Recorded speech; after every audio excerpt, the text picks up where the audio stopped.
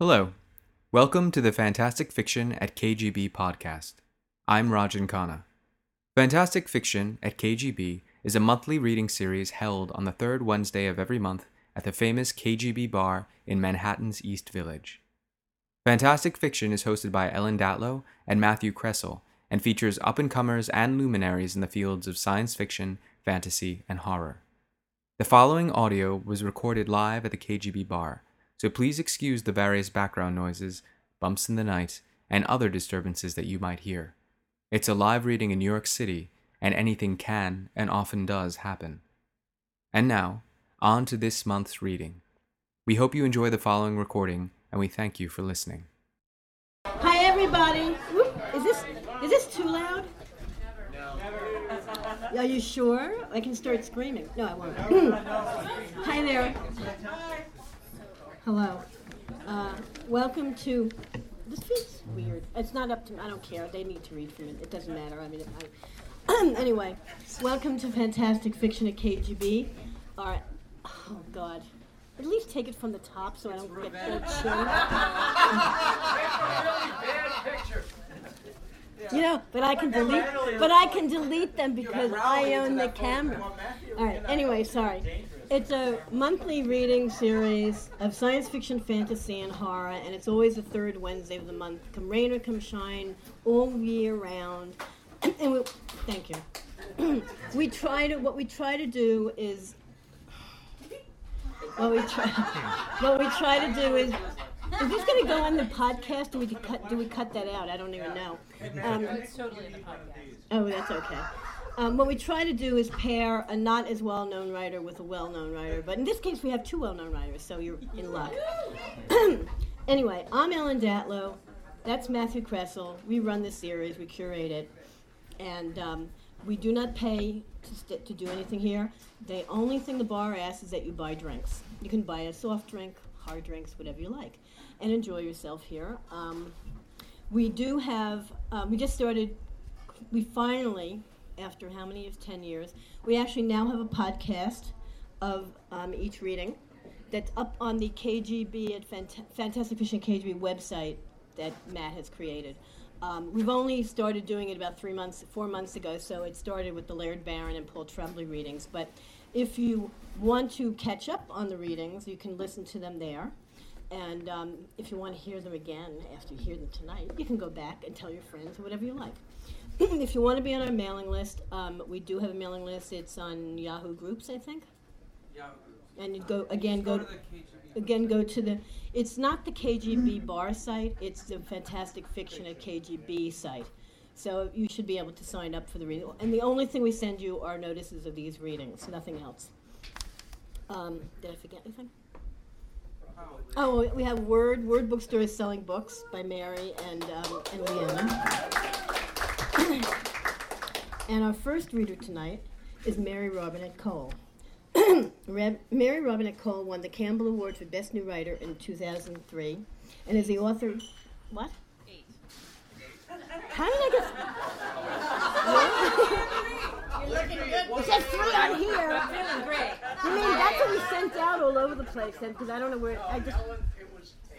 I believe you. I'm just saying. I believe her. It's just we sent it out all over the place. It's 3. I'm sorry. Okay, 2008. And is the author of Shades of Milk and Honey and Glamour and Glass. Her short fiction, for which she has won 2 Hugo Awards, has been published in Clarkesworld, Cosmos, Asmo Science Fiction. Oh God! And several ears bust. I have ears best, but anyway. And several years best anthologies, as well as in her collection, Scenting the Dark and Other Stories. Shh. Mary is also a professional puppeteer and voice actor. Please welcome Mary Robinette. Thank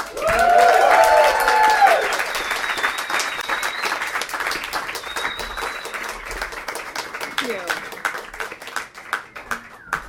Well, I thought that this evening I would actually attempt to sneak in 2 excerpts from 2 different novels, because why not? So this is, I'm going to start with an excerpt from Of Noble Family, which is the 5th and final book in the Glamorous Histories. I have carefully edited the first chapter for this reading to cut all spoilers except for 2. Those two spoilers are you will know exactly who marries whom at the end of the first book, and they are not yet dead. Yet. This is the last book, so no promises. Other than that, the only thing that you probably need to know is that this book is set in 1818, and I think all of the details of the magic system and all of that will become clear as I read. Hello? I'll wait.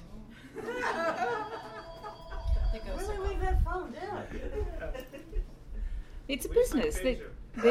They should totally be allowed to. Okay. So, Of Noble Family, Chapter 1. The presence of an infant in any gathering offers all the substance for conversation one might require. In some instances, this might result in a desire to be away, but still one has something to discuss, even if it is only the volume of squalling. In the case of Jane and Vincent's current visitor, Herr Scholes appeared content to make faces at the infant upon his knee. The celebrated glamourist widened his eyes, rounded his mouth into a circle, and made the most ridiculous noise. The whole of his expression was at odds with his reputation as one of the great glamourists of the ages. Young Tom giggled in response and waved his plump fists. "Oh, like one of Rubens' cherubim you are, eh?" At the conversation, Tom's gaze drifted from the elderly glamourist's face as if watching something that attracted him. Every infant Jane had known stared as Tom did, seeming to fix upon random patterns in the air. Yet, if one were to switch one's vision to the ether, the object of the infant's fascination was clear. Loose strands of natural glamour floated in front of him. Jane glanced across the room to where her husband, Sir David Vincent, sat by the window, with a faint smile warming his features as he watched Herr Scholes play with Tom. During the 4 months they had been in residence in Vienna, Vincent had taken the opportunity to refresh his acquaintance with his old mentor, Herr Scholes. Their time in the city had seen a softening in Vincent, as he seemed to shed layers of disquiet. His blue coat of superfine hung to advantage on his broad shoulders. Once, the strong line of Vincent's jaw had seemed incapable of anything more than disdain. Now, he was captivated with Tom to the point of offering to watch the boy while his nanny was taken with an ague. "There." Vincent sat forward as Tom snatched at the empty air in front of Herr Scholes. "He is reaching for the glamour." "Love, he simply has not yet learned to distinguish between the corporeal world and the ether." "But he is forward for his age, is he not? To reach at only 2 months." "When he starts folding glamour, then we may call him exceptional. Until then, he is merely interested." Herr Scholes crossed his eyes for the boy. "And adorable. To give you a better understanding, my daughter's second child was working glamour before he was delivered." "Surely not. That cannot have been safe for the mother or the child." "And how do you tell a baby to stop working glamour, eh?" "It never lasted long enough to be a concern, but was quite astonishing." "Are you certain it was not a prank?" "Oh, no, this is a genuine, though rare event. Your pranks, on the other hand, were far from rare." "Did you say pranks? You must imagine my curiosity at my husband's exploits. Pray do not keep me in suspense." Herr Scholes gave a little chuckle. "Oh, well, you should pray. Your husband was one of the most devilish—" Vincent cleared his throat. "I suspect I shall regret this topic of conversation." "I was only going to tell Lady Vincent about the fish pond." "Ah. Vincent's blush was most becoming. Jane asked, all innocence, "Fish pond?" Her husband shifted in his seat and rubbed his brown curls into an even more riotous mess. "I may have been caught while attempting a bit of subterfuge." "3 times?" "I thought he would never learn. I had only 3 rules, and one of them was that my pupils must be in the house by midnight." "You said that it was so that your housekeeper did not need to wait up to let us in. I did not make her wait, did I?" "Only because you were opening a window and stealing out of it." "He left a ladder by the window, Lady Vincent, masked by a glamural, so he could come and go at his leisure. And I do need to give him credit that it was a very pretty illusion." This was before he had developed the sphere obscurus, so he had needed to weave a glamural with all the details of the view that would have been visible if the latter had not been present. It was not terribly complicated, being against a stucco wall. If it had not been so nicely done, I would have noticed it sooner. Now, the window was not so high, but there was a small ornamental fish pond next to the house, and he used the ladder to span it. The first time, I simply removed the ladder. I was practiced at slipping out, so I slid my legs out the window, trusting the ladder was there, lost my balance, and landed in the pond. Woke the house with his swearing! It was cold. You were embarrassed, and the anger came from that. Vincent rubbed the back of his neck and gave a dry grimace. Shall I hold Tom for you? Perhaps he needs changing. I could take him out? Her usually gruff husband appeared to be an embarrassed schoolboy. Given his height and the breadth of his shoulders, it was an incongruous expression, rather like seeing a chagrined bear. He adjusted the cuffs of his coat, with the blush still high on his cheeks. Tom is perfectly content where he is. The glamorous tapped the infant's nose with his forefinger. Are you not, my boy? Tom gurgled with delight, offering no escape for Vincent. The second time, he slipped free part of the glamour that was masking the ladder and looked before stepping out, but... With a pained chuckle, Vincent took up the next section. But he had placed a second glamural beneath the first to show a ladder there. It was not. Mind you, the illusion was brilliant and had the support structure woven so that it looked like drifting bits of natural glamour. We had not yet begun to study Wohlreich's treatise on optics and the possible uses of oxidizing threads as anchor points in glamurals. I do not know if Wohlreich's work was even published in English. Have you had the occasion to read it, Jane? I have heard of it, but my German is not so good as to allow me to read it. Also, my dear, I believe you are using a discussion of craft to change the subject. And you will not let me. Did you land in the fish pond again? I did. With as much swearing as before! Although not for the same reasons this time. Cold and wet, yes, but I was more angry that I'd been tricked by glamour. It was an affront that my dignity disliked more than the dousing. And yet that did not stop you from attempting to slip out. Herr Scholes lifted a finger in the air. The third time, he had hidden the ladder in his room so as not to chance its removal. So I made it out the window and across the pond, thinking myself in the clear, until my teacher threw a basin of water upon me. Vincent shook his head, laughing now at the memory. How did you know that I would be stepping out that particular night? I have never been able to satisfy myself as to that. It was weeks after the other attempts. Herr Scholes winked. I did not know. I was not there, in fact. But I saw you. And let us not forget the basin of water. Vincent tilted his head, staring at the older man in disbelief. Glamour? No, I was unequivocally wet because I remember dripping on the floor and hanging my clothes to dry after. A string stretched across the path emptied the basin. I heard the swearing, again, and was able to spin up an inverted Cruikshank's weave that I had prepared earlier. Then it was simply a matter of stepping into the open end upon my balcony. It gave me a clear line of sight to your path. Had you crept out during the day, I would never have been able to get away with it, because the image does not carry enough detail to be plausible in daylight. But in the dark, to an angry young man, it no doubt looked very much like I was standing on the path. Vincent's gaze went a little distant, as though looking into the ether or into memory. Oh, that was beautifully done. And you did not speak then, simply pointed back to the house. When I had changed out of my wet things and you were waiting at my door, I thought you had followed me. Oh, artfully done. I am embarrassed to know that I did not sort that out. I am pleased to see that being embarrassed no longer makes you angry. Not usually. Jane asked, "But why were you stealing out?" Vincent's smile slipped a fraction. In the hesitation, she saw him consider avoiding the question. Then he gave a little shrug. This was not long after I had arrived. I had been free of my father's influence for just over a year and had trouble sleeping. For a moment, the memory of his father's abuse haunted his face.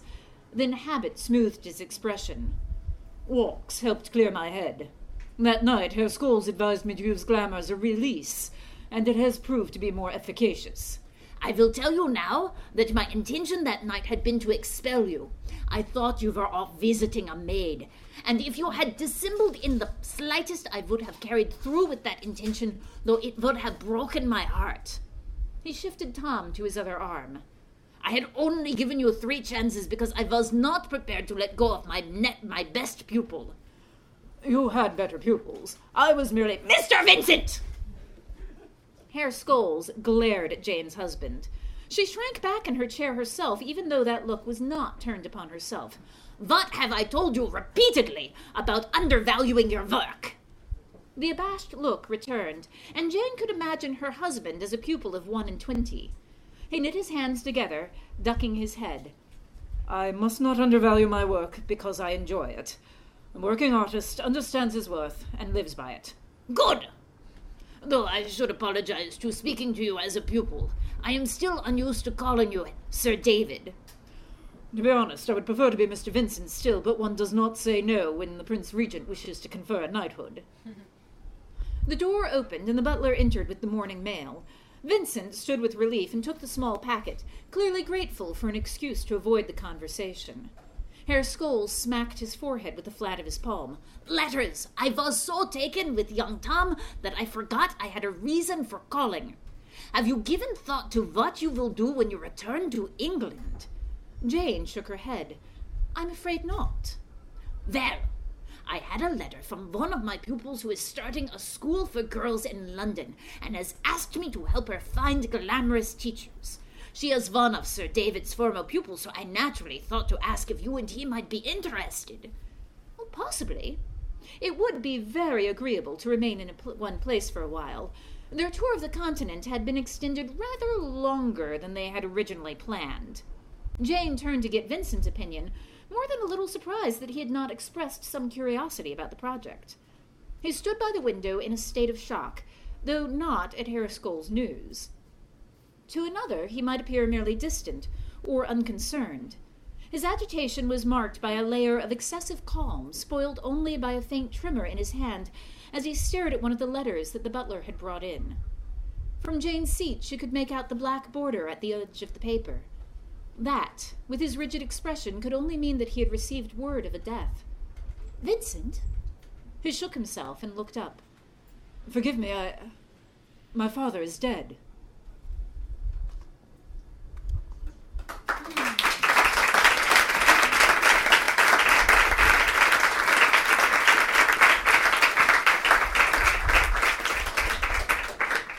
So no one's dead yet. Except Dad. But that's the end of chapter 1. Yeah, that doesn't count as a spoiler because it's the end of chapter 1. I think I have time to read a very short, 5 or 10 minute section. Okay. So one of the questions people keep asking me is, well, what are you going to do now that you've finished the Glamorous Histories? I'm going to do this. This is called Ghost Talkers. It is coming out from Tor in 2016. And I'm going to read you a section of chapter 1, and since it's chapter 1, I'm going to read it to you without telling you anything. I'm just going to dive in. Ghost Talkers, chapter 1. July 16th, 1916. The Germans were flanking us at Deville Wood when I died. Ginger Stuyvesant had a dim awareness of her body repeating the soldier's words to the team's stenographer. She tried to hold that awareness at bay along with the rest of the warehouse. She ached with fatigue, even with a full circle supporting her, and the exhaustion would pull her back into her body before her shift was finished. It wouldn't be fair to force Helen to assume control of the circle early. The other medium was just as tired. Around her, the currents of the spirit world swirled in slow spirals. Past events brushed her in eddies of remembrance. Caught in those memories, scent and color floated with thick emotion. The Battle of the Somme had kept the entire Spirit Corps working extra shifts, trying to take reports from the dead, and the air was frigid with souls. The young soldier in front of her had been with the 9th Scottish Division, 26th Brigade, the Black Watch. Private Graham Quigley still was, technically, until his unfinished business was completed and he could cross beyond the veil. Belatedly, Ginger realized what he'd said. "So you could see the Germans? You know their positions?" His aura rippled black with remembered pain, but a flash of amber satisfaction shot through it. "Oh, ma'am, don't adjust. The shell that got me made it clear as all that I'd not lived through the day, so I had the boys prop me up." Quigley grinned. "I saw the Huns set their guns up, not 15 feet from where I lay bleeding." "When did you die? The time, did you see the time?" 11:47. His spirit winked at her. "I had one of the blokes hold up a watch so I could see the time. Remembered my training, I did." Most soldiers came in within a few minutes of their death, but sometimes their confusion or the sheer number of them meant that their report didn't come until hours later. Knowing when they died was vital. The town of Le Havre was in the same time zone as the Somme, which made the math easier when someone farther than when someone farther east reported in. Her shift ended at noon, so Quigley had only been dead for a few minutes. "Can you show me their positions?" "Aye, that I can." The amber of his pleasure suffused and buried the dark pain of death. If the Spirit Corps did nothing else, it gave these young men some meaning for their death. "Give me a moment." Her circle, well trained as they were, made the necessary changes to their configuration. Taking care not to break contact with her, Mrs. Richardson, on her right, slid her hand up Ginger's arm so that her hand was free. An aide, seated in the center of the circle, positioned the drawing board in front of her. Edna had already clipped a map of the village of Longueville and Deville Wood to the board. Neither woman had the sight, so to them the soldier was only a dim shadow, and only when they were in full contact with the soldier. Without it, they'd feel nothing more than a spot of uncanny cold where he stood. But while the circle was in effect, with a medium to lead, all 8 of the sitters could hear him, and the countless drills they had done stood them in good stead. If Quigley had seen where the Germans were, the command center could hopefully find a way to stop those guns. A cluster of other ghosts waited, crowding the war room until another circle was free to take their report. Dimmer flashes of living people walked through the room, carrying stenographers' reports or updated orders as the casualties poured in. Ginger reminded her body to take a breath before she turned her attention back to the soldier. She pushed her soul farther out of her body. The relief sighed through Ginger as her mortal weight lessened. Her soul blended with the radiance around her. This was not the time to permit herself to drift in the spirit plane and delight in the tangible flow of souls. "Show me, please." She reached for Quigley and let his soul wrap around hers, dropping into his memories. He is leaning against a wall, trying not to look at where his legs used to be. The pain is not as bad as he thought it would be, but he'd give anything for a drink. He is so thirsty. The blasted Huns have overrun their positions and are setting up their guns behind the wall of what used to be a church. No proper respect, shelling a church like that. He blinks, trying to focus, but the world is starting to go gray around the edges. The Lance Corporal had told them how important it was to the war effort to remember after death. There were 5 of them. 3 to handle the gun, plus another 2 to manage the horses that pulled it into place. The sound of the gun going off is deafening, but he's too tired to flinch. It's cold. It's a relief after the oppressive July heat, but why is it cold? The gun fires again, and he stares at it, willing himself to remember. It's a heavy field howitzer, a 5.9, and they look to be settling in to stay. Ginger pulled herself back, sinking back towards her body. It had gotten even colder in the vast warehouse. No, that was just a residual from Quigley's memory. Her body shuddered with it anyway, and she wanted to push back away from the heavy mortal flesh. The circle pulled her down, anchoring her. Ginger checked to make sure she was still breathing and nodded to the soldier. "Thank you. That is very good information. I will make a commendation to your superior officer." Back in the mortal sphere, Edna was slipping the map from the board. Upon it, Quigley had drawn the location of the gun and the Germans at the time of his death. A runner would take that to the intelligence officer, and they would relay the information back to the front line. Ginger sent up a prayer that they could stop the gun, even while knowing that there would be more. There were always more deaths facing her. At the edge of her awareness, a familiar spark entered the room among the living. Captain Benjamin Hartshorn. Even from here, his aura crackled with anger and worry. The worry wasn't unusual. It seemed that Ben was always worried these days about something. The anger, though, and the way it twined into the heavy gray worry like a scarlet serpent, that was not like her fiancé. "Am I finished, ma'am?" Quigley's presence pulled her attention back to where it belonged. "The said in training that we could send a message back after we reported in." "Yes, of course." Ben and his worry would have to wait until her shift ended. "What message would you like to pass on?" She would just repeat his words and let the stenographer take note instead of spirit writing. It seemed unjust to complain of being tired when speaking to the dead, but her entire body ached with other people's memories. "Tell Alistair Owen that he owes me 5 bob. He'd bet that I was too daft to remember to report in, and I guess he was wrong." The soldier twisted the memory of his cap in his hands. The amber faded, and for a moment his aura went deep purple with grief. "And tell my mum that I love her, and that I'm sorry about the table leg. I meant to fix it before I went to war. Tell her I'm sorry I didn't. Hell, tell Alistair Owen to give the 5 bob to Mum, and she can use that to get the leg fixed. Only don't say I said hell." He looked behind him, and the edges of his spirit blurred. "Oh, that's the light the Lance Corporal was talking about, I guess. Huh, it's yellow." With a sigh, Quigley let go and diffused away from them. The eddies of his passing tugged on Ginger's soul, nudging her to go along with him on his journey. Her circle held fast, holding her to this mortal coil. With her spirit, she held a salute as Private Quigley's soul passed fully through the veil to the next plane of existence. And then another soldier took his place.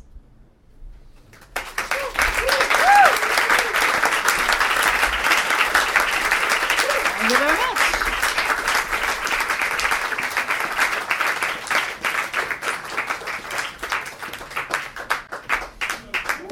Thank you. There are books back there by Mary and by Leanna that you can buy from Word and have them sign. And we're going to take a 10-minute break, and I'll see you in a little while.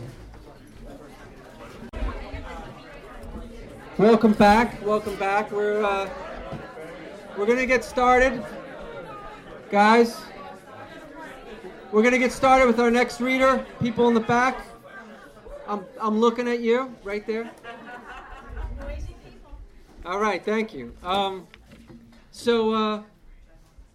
Ellen said before, welcome to Fantastic Fiction at KGB.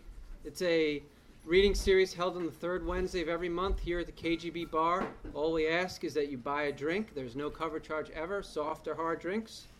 I'm Matthew Kressel, co-host with Ellen Datlow. Been doing this for about, I've been doing it for about 5 or 6 years, and the series itself has been going on for over a decade. And as Ellen said, we have some podcasts online. It's kgbfantasticfiction.org. You can listen to the last 4 months of the readings if you missed them. Also, remember, buy books, get them signed. They have both Mary and Leanna's books in the back. Molly from Word Bookstore. Wave, yay! Awesome indie bookstore. Check it out. They're in Greenpoint, Brooklyn, and Jersey City. So check them out if you can. They also have a great reading series as well. Before we start, just a brief announcement of the upcoming readers. Next month, October 15th, Genevieve Valentine and E. Lily Yu. November 19th, Nancy Kress and Jack Skillingstead. December 17th, Rajan Khanna and SIFWA President Stephen Gould. January 21st, Andy Duncan and Gregory Frost. February 18th, Mike Allen and Ben Lurie. March 18th, Lisa Minetti and Caitlin Kiernan. April 15th, Ken Liu and Isabeau Wills, and a lot of... we'll just say she's coming for now. Don't tell Isabeau, you know. So that's like an awesome lineup for the next couple months of of this year and next. So hope you can join us for that. I'm really excited to introduce our next reader. She's read here several times, and every time I'm blown away by the stories and her presentation of. Leanna Renee Heber is a professional stage and screen actress, as well as the author of multiple Gaslamp fantasy sagas, including the Strangely Beautiful saga, the Magic Most Foul saga, and her upcoming Eternophile saga with Tor books. Her Strangely Beautiful saga will be reissued by Tor next year. Yay!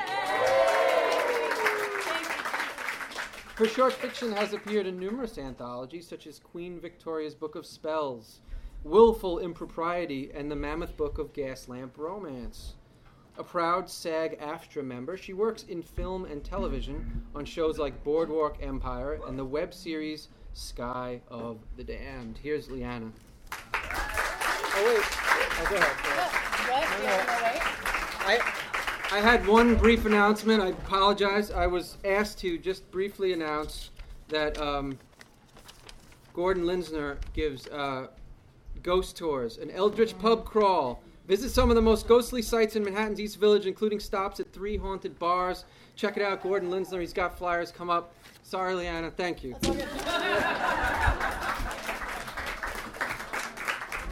If I were to get in the way of a ghost tour, I'd be limiting my own branding, so. I love me some ghosts. I really can't quit ghosts. You know why? Because when you write yourself into a wall, the ghost just goes through it. And they're the most brilliant plot devices ever. Oh, you can boo me, but then try it when you write yourself into a wall. It's amazing. Once you go ghost, you'll never go back. So, seriously. All right, darlings. So yes, I write Gothic Victorian fiction, and I'm so excited to be here. I love this place. I love this crowd. I love these people. I love Mary. I love what she writes. I'm so excited that I'm reading with Mary, one of my favorite authors and people in this room full of amazing people. So it's you're getting a double dose of historical fantasy here today, which is pretty great.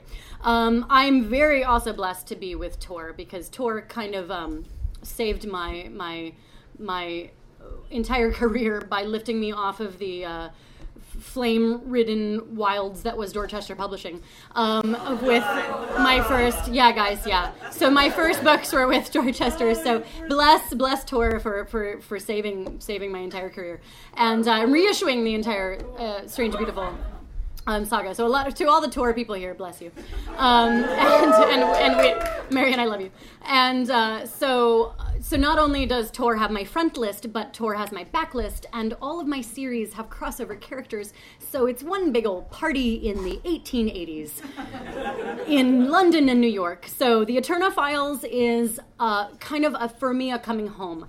I am finally published just in straight up adult fantasy, like I've always wanted to be this whole time. My series have been on many different shelves, and I'm finally coming home to adult fantasy, and I'm finally coming home to a little bit of a darker strain. I'm excited to finally have a chance to infuse a little bit more horror into what I'm doing. So look out. And this is so the Eternophiles is now available for pre-order.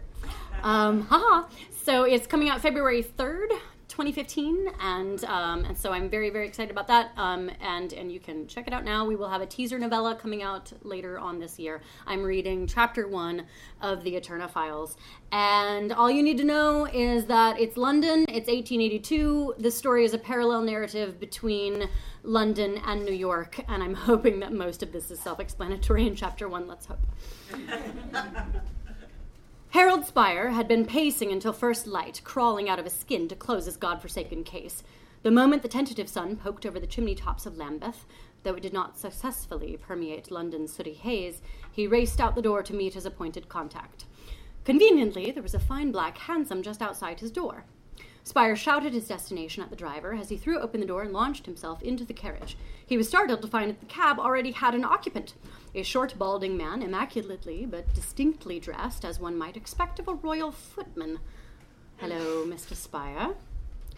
Spire's stomach dropped. His right hand hovered over his left wrist, where he kept a small, sharp knife in a simple cuff. Surely this was one of Turney's henchmen. The villain was well connected and would do anything to save his despicable hide. Do not be alarmed, sir.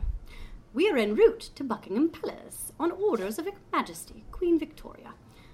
Is there a problem?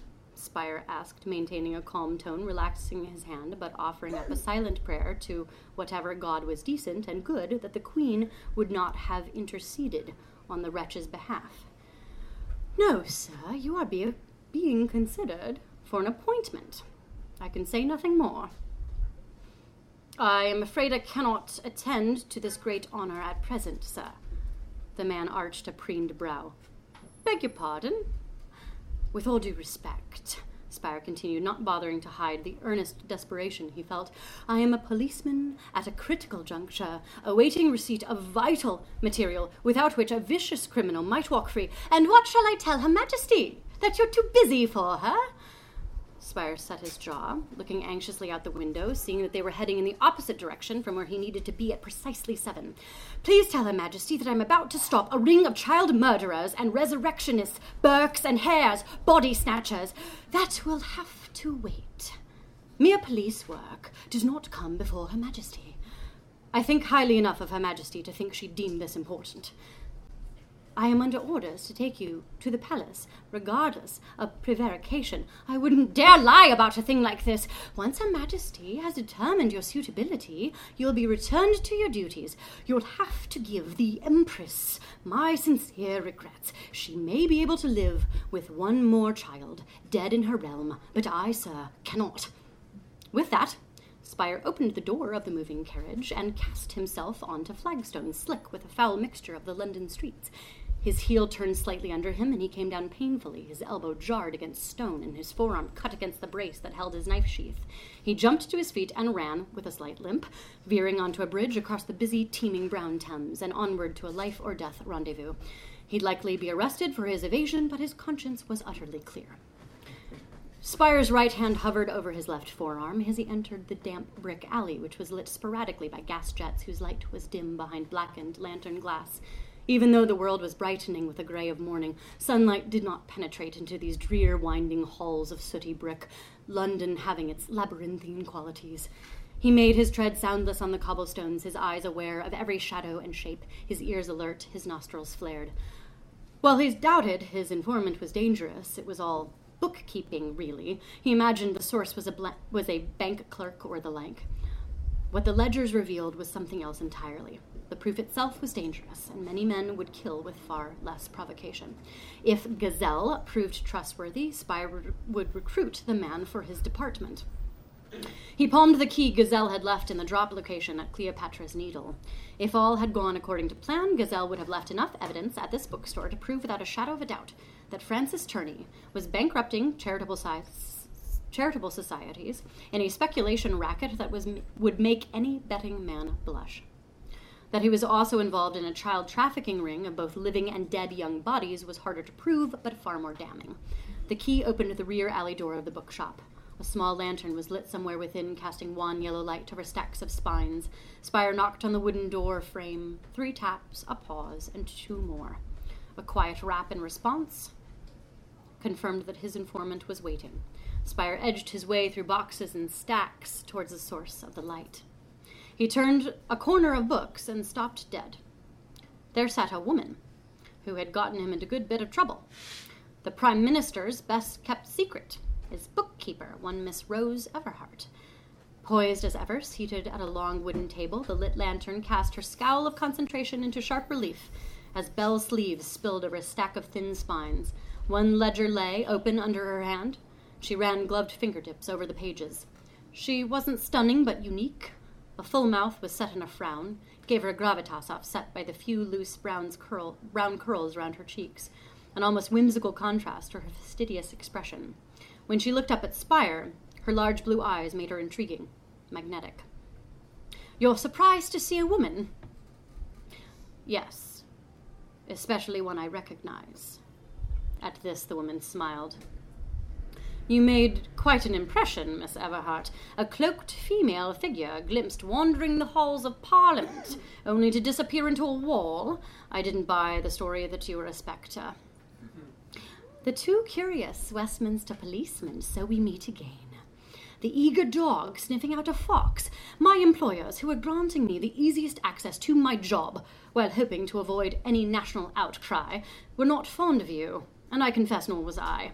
It was bad enough to have to sneak about, than to be thought suspect for it when I am a patriot. Horrible. Yes, I was quite chastised about that by your superior, Lord Black, so you needn't pile on. He wondered with a sudden fear if that's why the Queen wished to see him, more scolding. Spire's purview was Westminster and its immediate environs. When he'd stumbled upon Miss Everhart, he'd merely been doing his job. Turney's speculation ring involved members of both the House of Commons and the House of Lords, so it was perhaps not surprising that Spire had thought the Prime Minister's bookkeeper had access others did not. At the mention of Lord Black, Miss Everhart smiled, and she warmed. She stood, suddenly, as if on ceremony, gesturing for Spire to sit opposite. We have enough on the compelling case, she said, handing ledgers across the table. Good. But it's this that will decipher the decisive blow. The cover of the ledger said registry. What's this? Did you collect this from the banks? No, from Turney's study. At Spire's raised eyebrow, Miss Everhart clarified. After I showed him the numbers, Lord Black arranged for Sir Turney to attend some sort of speculator's gala. Black stamped a warrant and found this. Shocked by a lord's unorthodox method, but impressed by the man's initiative, Spire opened the book. Small, dark marks, round smudges, marched down the pages in boxes made up of thin graphite lines. A few letters, initials, Spire guessed, were penciled above each dot. On one side of the page, the dots were dark red. On the other side, the small marks were black. At the top of each page was a single letter, L above the red marks and D above the black. Horror dawned, slow and sick, as Spire stared at the lines of dots and initials, dots the size of a child's fingertip. Living. Spire's finger hovered over the L. Then he moved to the D. Deceased. God. They were children's fingerprints, swabbed in their blood, or if their bodies had been stolen when dead, their fingers dipped in ink and pressed to the page. A registry of stolen children, used for God knows what. Spire stared at Miss Everhart. I'm sorry you had to see this. I am 30, Mr. Spire, and unmarried. I doubt I'll ever have children, so I'll do whatever I can. I owe it to these poor children not to flinch. Spire nodded.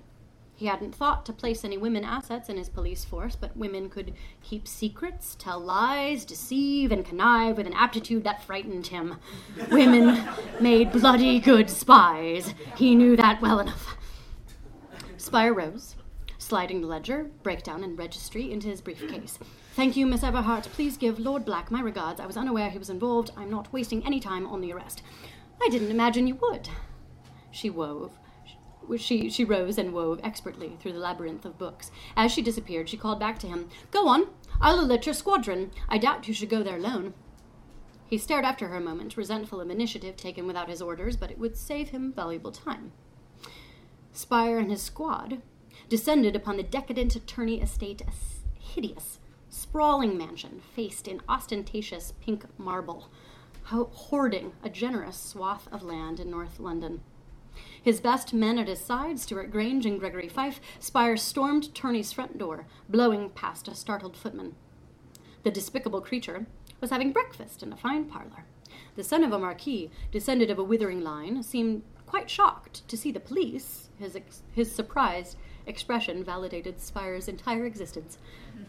Spire was tempted to strike the man across the jaw on principle, but became distracted by the thin maid in a tattered black dress and besmeared white linen apron who cowered in the corner of the parlor, entirely ignored by the rest of the force. She was shaking, unable to look anyone in the eye. Her condition was a stark contrast to her fine surroundings, which valued possessions higher than humanity. Shaking his head, Spire instructed his colleagues to secure Turney in the wagon. I've all kinds of connections, the bloated, balding man cried as he was dragged away. Would you like me to list the names of the powerful who will help me? I think you're in too deep for anyone but the devil to come to your aid, Mr. Turney, Spire called as the door was shut between them. Silence fell, and he turned to the woman in the corner. At his approach, the gaunt, frail maid began murmuring through cracked lips. Please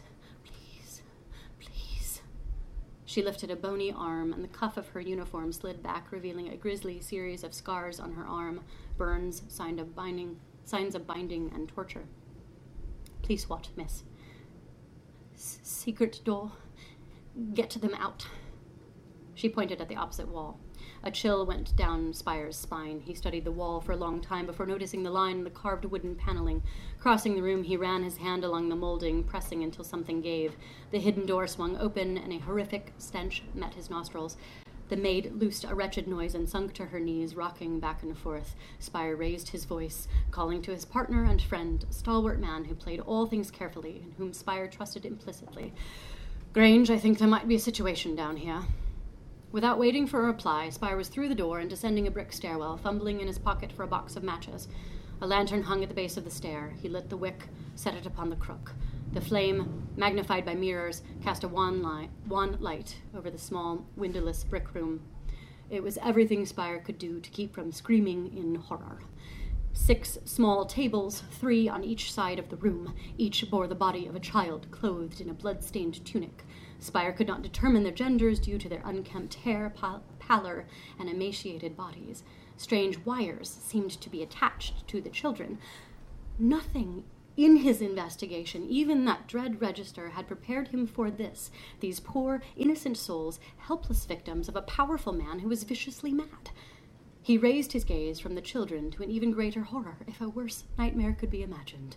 An auburn-haired woman in a thin chemise and petticoat was lashed to a cross-like apparatus, arms stretched out and sleeves torn away.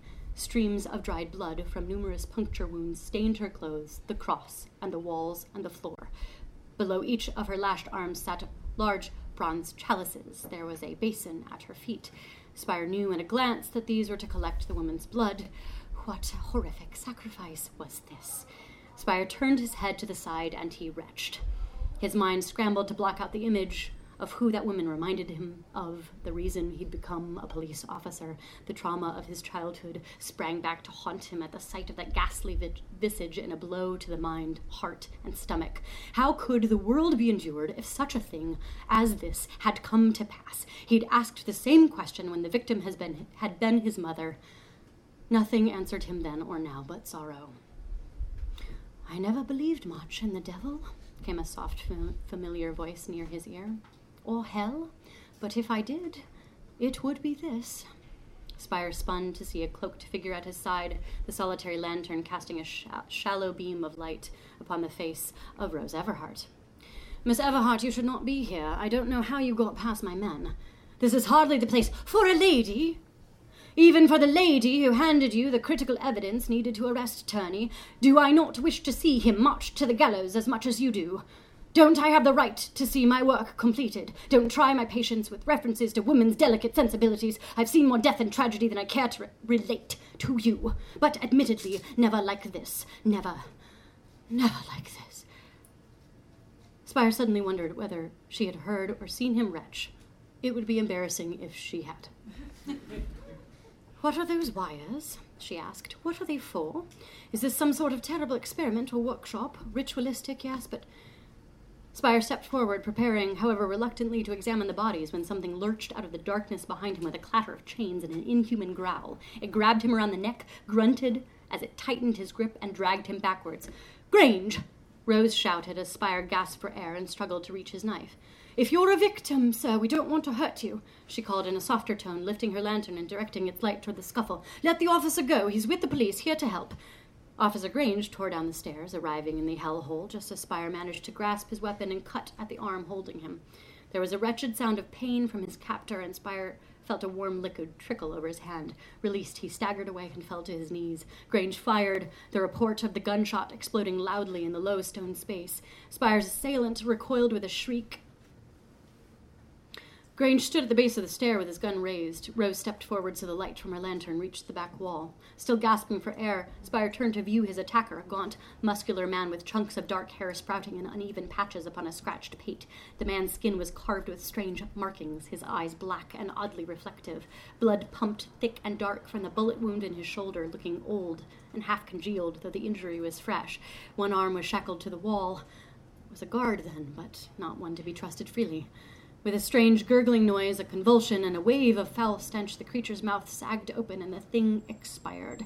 It then seemed as though an obscuring shadow rose from the body, then spread across the room as if it were a dark, heavy storm cloud, precipitous with dread terror. Turning to look after the miasma as it passed, Grange, Spire, and Rose took in a startled breath at the same time. The mouths of the dead children, previously shut, were suddenly open, as if screaming. Silent, terrible moments passed before Spire, trying not to breathe the fetid air, stepping toward the tables, peering closer at the small, lifeless bodies. From what I know of the telegraph and those new electric wires, this seems similar, something to convey a transmission or a charge. But where do the wires lead? Grange asked, looking at the ceiling where the wires formed a latticework grid on the low timbered ceiling. Many hung loose in gossamer, metallic strands. It seems they don't continue on to the upper floors. Go and see. Grange nodded and trotted back up the stairs. Rose was writing upon a pad of paper, this common-sense act, usually the first thing Spire himself did upon entering a crime scene, recalled him to himself. For an instant he was flushed with shame that this unprecedented discovery had caused him to falter in his work. He forced himself back under control. He would not allow the dead woman across the room and what she represented to derail him. Though the room was cool, perspiration coated Spire, and he could smell his own tension. He took out his notepad, replaced the lantern on the hook at the base of the stairs, and set to work. Each child's wrists had puncture marks. Each arm bore carvings. He'd have to get one of the department sketch artists to accurately reproduce the markings. He wished a daguerreotype was possible, not that he wanted to subject more people to these horrors, but only for the purpose of detail. They held the man responsible, but Spire knew Tierney was not operating alone.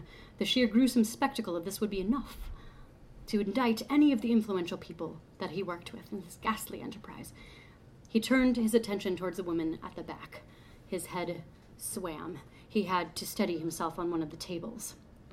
A sloppily painted symbol on the woman's tunic appeared to be a crest, red and gold, with dragons. He couldn't look at her face. He was already haunted enough by the vision of a beautiful, auburn-haired woman being bled before his eyes. He could not. He felt more than saw the movement as Rose folded her cloak back over her head and she disappeared upstairs. Hearing voices calling his name, Spire returned upstairs. "What's down there?" a young patrolman asked. "Hell. Don't anyone move a thing until all details have been recorded. I want more than my notes to refer to. Get Fife down there. I want records of everything, every single terrible detail." Spire sat in the fine chair that Tierney had been using and continued making notes. The poor maid had been laid out on a nearby sofa. "Is there any other staff?" "None that we've seen." He did not know how long he sat there, recording his impressions of the horrors below, before a voice startled him out of his morbid reverie. "Harold Spire, come with me." He snapped his head up to behold the same well-heeled footman who had been at his doorstep this morning. "Ah, yes. The Queen's man. Are you here to arrest me?"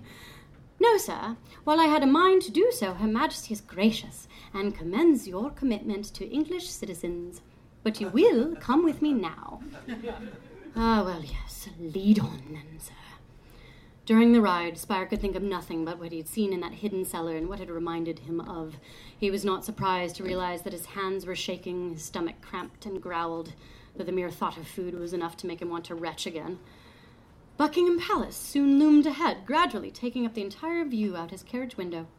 The hansom drew up to a rear door, and Harold Spire found himself led by the stern footman through a concealed entrance, along a gilded hall, into a tiny white room that contained only a single item, one fine chair. The space had no windows, only a door with a panel at eye level. The footman closed the door firmly, leaving Spire alone in the cupboard of a room. "Would someone mind giving me even a partial clue as to what's going on?" Spire called, glad he had restrained from cursing when the answer came. The voice was a familiar one. "Hello, Mr. Spire." Oh, it was Lord Black. Spire wanted to spill all the information about the case. "Give me a moment, Mr. Spire, if you please." Spire heard two voices beyond the threshold talking about him. "My humble thanks, my dear Lord Denbury." Lord Black said, bowing his blond head to the handsome young man with eerie blue eyes seated next to him. The immaculately dressed gentlemen each held a snifter of the finest brandy. Firstly, for the use of your Greenwich estate, Her Majesty is most grateful to have a place where her scientists and her doctors may be safe and undisturbed as they study the mysteries of life and death. Provided your aim is always the health of humankind rather than personal gain, you shall have my support, my lord, the young man said, bowing his black-haired head in return. That house has too many memories. I love my New York mansion far more. Ah, yes, Lord Black leaned forward. New York. My wife is a consummate New Yorker, born and raised, Denbury said with a smile. I see the city as I see her. Bold, opinionated, and beautiful. I love it. You should visit New York. I plan to, Lord Denbury. Secondly, I must thank you for coming here on vague bidding. I do hate secrets, the young man said, after all I've been through. Of course, Lord Black spoke with quiet gravity. So let me be direct with you now. I need a chief of security services for those scientists and doctors, and I'd like your expertise in determining character. I understand you see it like none other. Lord Denbury sighed wearily, but nodded. Both men rose. Lord Black opened the eye-level panel on the door and bade the other look through. His name is Harold Spire. What do you make of him? The man in question, seated on the velvet chair in the white room, wore a modest black suit. Scowling, he rested his hands on his lap. His green cravat gave the impression of having been hastily tied. It was rumpled, a bit askew. There were smudges upon his suit, as if he'd encountered dust or soot, and there was dark stain on his cuff. At a median British height, with light brown hair, Spire's average appearance might make a gamesome man, possibly even handsome, if the scowl didn't make him somewhat of a bulldog. What do you see? Black murmured. Well, Lord Denbury began matter-of-factly, he's had a terrible day. He bears a general white aura with hints of blue, which represents that he means well and is at heart a good man, untroubled and unbiased by exterior forces. He will do the right and moral thing, provided that is what you want, Lord Black. You and he should not be at any cross purposes. Lord Black smiled. I assure you, my friend, what I want is moral, just, and fair. I see the same light about you, sir, but should those colors change, you'll no longer have my friendship. I'm sorry if that seems harsh, but the trials of the last 2 years have inured me to niceties. Is that all, my lord? I've left my dear wife anxiously awaiting a surprise trip to Paris. She's impossible when she's impatient, and she's never patient. Black chuckled. Indeed, you are released, and I cannot thank you enough. Safe travels to you and yours. Lord Denbury bowed his head and strode away. Tell Her Majesty that Mr. Spire passed the test. Lord Black hadn't told Lord Denbury that the scientists and the doctors stationed at Rosecrest, the Denbury estate, had recently gone missing, along with a security chief assigned to them. If the cable he'd received from a contact in America was to be believed, the Americans weren't having a good time of this either. He had to wonder if the incidents were related somehow, impossible as that seemed. He turned as a rustle of skirts heralded the formidable presence coming his way. Your Majesty. Lord Black bowed low to the diminutive sovereign. Her stern face, with its round cheeks, was framed in white lace, while the rest of her was engulfed in black taffeta, dripping beads of Whitby jet. Mr. Spire has been cleared. Spire waited, not entirely patiently, for several minutes before Lord Black opened the door and gestured for him to leave the tiny, plain room. Eager to bring the handsome, slender, fine-featured blonde up to date, Spire began. Turney, Lord Black, it's done, but what I found... Black held up a hand. His tense smile flexed the scar that ran from above his right eyebrow down his cheek. Spire often wondered about the origin of that scar, but he'd never asked. Good work, Spire. The Queen awaits you, but first... The sour-faced footman stepped up with a black suit coat in hand. You look as though you've traversed every layer of Dante's Inferno. Oh, just come right out with it and say I look like hell. I saw hell. It's worse than anything you could have imagined. The footman grabbed his sooty coat and slid it off his arms, then muscled on the fresh jacket, though it in no way fit. Spire feared he'd split the seams with the least shift of his shoulders, which were far too broad for the fine fabric. The 2 short sleeves didn't entirely hide the patch of blood on his shirt cuff. Shuddering at the memory of where he'd acquired the stain, he tried to tuck it out of sight. Black nodded Spire towards the receiving room. He was shown in wordlessly. The door closed quietly. The surreality of Harold Spire's day was heightened by the lavish setting of Buckingham Palace, worlds away from his life and laughable when compared to the horror of his morning duties. He'd passed around the outside of the building during parades. He'd once visited the main foyer, but never before had he gained entrance to one of the receiving rooms. It was full of things. Lacquered things, mirrored and crystalled things, tasseled and brocaded things, strains of music wafted into the tall, bright room, perhaps from a ballroom, a string quartet playing Bach. Spire preferred dark paneled rooms filled with books and good whiskey and Chopin and a coat that fit. Your Highness, Spire said, paying due deference to Her Majesty Queen Victoria, who stood facing away from him, hand upon the crest of a large armchair, turning toward a tall window with lace curtains partly drawn. Spire stepped forward, noticing that the marble-topped writing desk beside the Queen was covered with maps of New York City and schematics for an ocean liner. A telegraph machine sat silent on the desktop, gleaming in the sunlight. Mr. Spire, she began without turning to look at him, I have called you here to give you an appointment. You rose quickly through the ranks of the Metropolitan. I've been assured you are fair and just, keen to recognize patterns and aberrations that catch criminals, swift and smooth with your decisions, but perhaps too quick to spy. Spire felt heat rise in his face.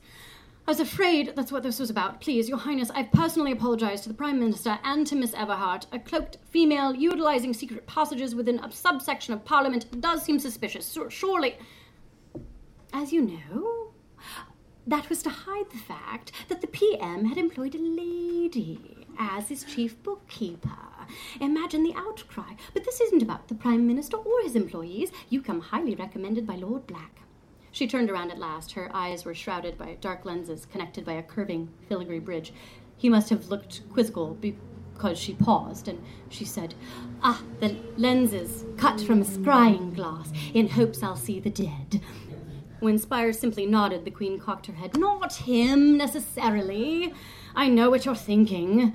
That the Queen still dressed in mourning for her husband, Prince Albert, many years deceased, and entertained all sorts of ideas of how to contact him, not to mention sleeping beside a picture of him and placing out his fresh clothes each day, had become a quiet joke in the realm. What am I thinking, Your Majesty? Oh, come now. It's as if all of you think I go about dragging his coffin behind me everywhere I go. I thought I saw parallel scratches on the wooden floor, Spire said, gesturing down the hall. That explains it. He smiled. The Queen tried to scowl, but instead coughed a laugh. She removed her glasses, piercing him with a stare. This short, plump-cheeked woman was downright disconcerting when she deployed her steely gaze. She was Empress after all. What is wrong with you, Mr. Spire? You look dreadful. You need a better tailor. I came direct from a crime scene, Your Majesty. My apologies. I thought your gentleman explained. Ah, yes, Turney, that resurrection ring. Tell me, how large of an operation do you deem it? Between the financial speculation and the body snatching? A wide net. The ledger we found will condemn the ring, though there was a peculiar crest discovered. It had a ring of ritual to it, Your Majesty. The Queen snapped her head to the side, and it was only then that Spire noticed that Black had slipped into the room. Ascertain that crest. If it remains from Muriel's tenure, I want them all to hang. Lord Black nodded reassuringly. Spire was pleased the Queen was taking the matter as seriously as she should. Mr. Spire, I'm about to tell you a state secret known only to a few. The Eterna compound was first sought in America after the assassination of President Lincoln. A bold idea, born of grief. I well understand Mrs. Lincoln's woes. A small team of theorists made no progress in their research until 2 years ago. But now there is a fresh impasse. As I've full faith in my realm, I believe we can fix the Americans' mistake and make the compound viable. May I ask what the Eterna compound is, Your Majesty? Why, it's a cure for death. A drug that confers immortality. I've had a team compiling information and studying the idea for years. And do we have the cure for death? The Queen shook her head. No, our plant within the operation is not reported as scheduled. I empathize with Mrs. Lincoln, but I have no desire to confront an utterly impervious American president. Lord Black stepped forward and spoke carefully. The British operation is paused. Our facility was recently compromised. You will safeguard fresh intelligence and a new team. All other matters of mundane police work must be cast off to the fellows you leave behind at the Metropolitan.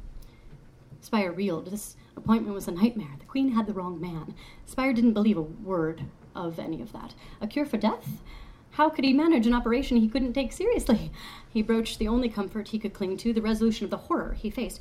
But today's findings were hardly mundane, the work not of mere Burkes and Hares. This was something even more insidious. Lord Black stepped forward. Material and information will arrive from New York in regards to Eterna. I will personally see to it that the Metropolitan follows every turn he lead. Spire fought the urge to drain the snifter as the Queen delicately lifted a cup of saucer for tea. Spire swallowed hard. The Queen had certainly read up on him, his mother's death, all of his background. She had looked in the whole of his history. She provided a case file there upon her table. Spire nodded. As we speak, Mr. Spire, all your belongings are being transferred to rooms in Westminster, Rochester Street. Lovely accommodations, unregistered, unlisted, a vast improvement from your current subsistence living. Bertram will give you keys. You will share your address only with most trusted members of your assigned team. Yes, Your Majesty. Spire bristled, but managed to keep his tone level. He was a private man. That persons had been in his home and uprooted his possessions made him clench his fists. Lord Black will see to your new offices, tell your Metropolitan fellows nothing, save you've been transferred. You'll liaise further with a contact at the British Museum. With all due respect, Your Majesty, I cannot, in good faith, abandon the Turney case. I insist that you do. Your Majesty, I'm sorry, I have to ask, considering the bent of this commission, did my father put you up to this? The Queen arched a brow. She was not amused.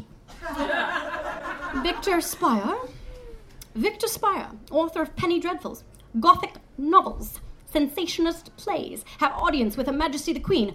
Ah, no, of course not. Forgive me for bringing him up, Spire said, mustering sincerity, biting back the urge to say that he knew firsthand she had secretly attended his father's latest show. After all, his men had seen to her protection. But a race for immortality. It sounds like something that my father would serialize in Dickens' magazine. The regent stiffened. Dare you imply, Mr. Spire, that this position is not to be taken seriously? Of course not, Your Majesty, pardon me. Unlike my father, I have retained appreciation only for the concrete, the tactile, apprehendable, and solvable. Apply those very principles going forward, Mr. Spire. The Queen clapped her hands. Tell your father his last novel was dreadful. You read it, Your Majesty? Every word. Truly dreadful stuff. Agreed, Your Majesty, entirely agreed. Goodbye, Mr. Spire. Good luck and do good work. Spire bowed his head as the regent swept away amidst the clicking of beads and the swishing of silk. Regardless of any motive or madness, to the point of risking treason, Harold Spire would hardly abandon his own case. Thank you.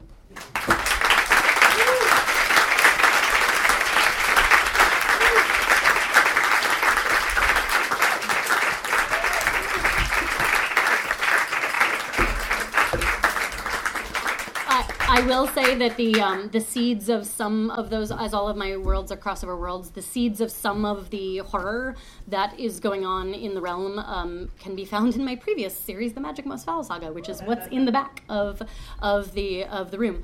And also, for those of you who are Strangely Beautiful fans, yes, the Guard make a special cameo appearance in the Eterna Files, only to confound my poor dear Harold Spire even further.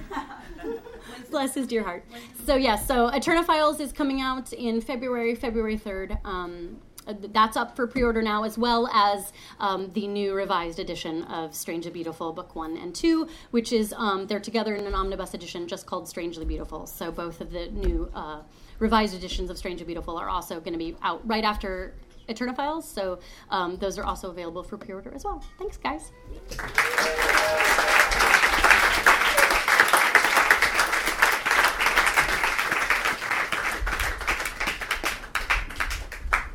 Thank you, everyone, for coming. You don't have to leave this second if you don't want to. You can hang around and drink a little bit. And otherwise, see you next month. You have been listening to the Fantastic Fiction at KGB podcast, recorded live at the KGB bar. We hope you enjoyed what you heard, and we thank you for listening. We also wish to thank Gordon Linzer for providing the audio, Sandra Martinez for her audio editing, and Rajan Khanna, that's me, for the introduction and farewell. And always, thanks to our many fans of Fantastic Fiction at KGB for supporting us all these years. See you next month.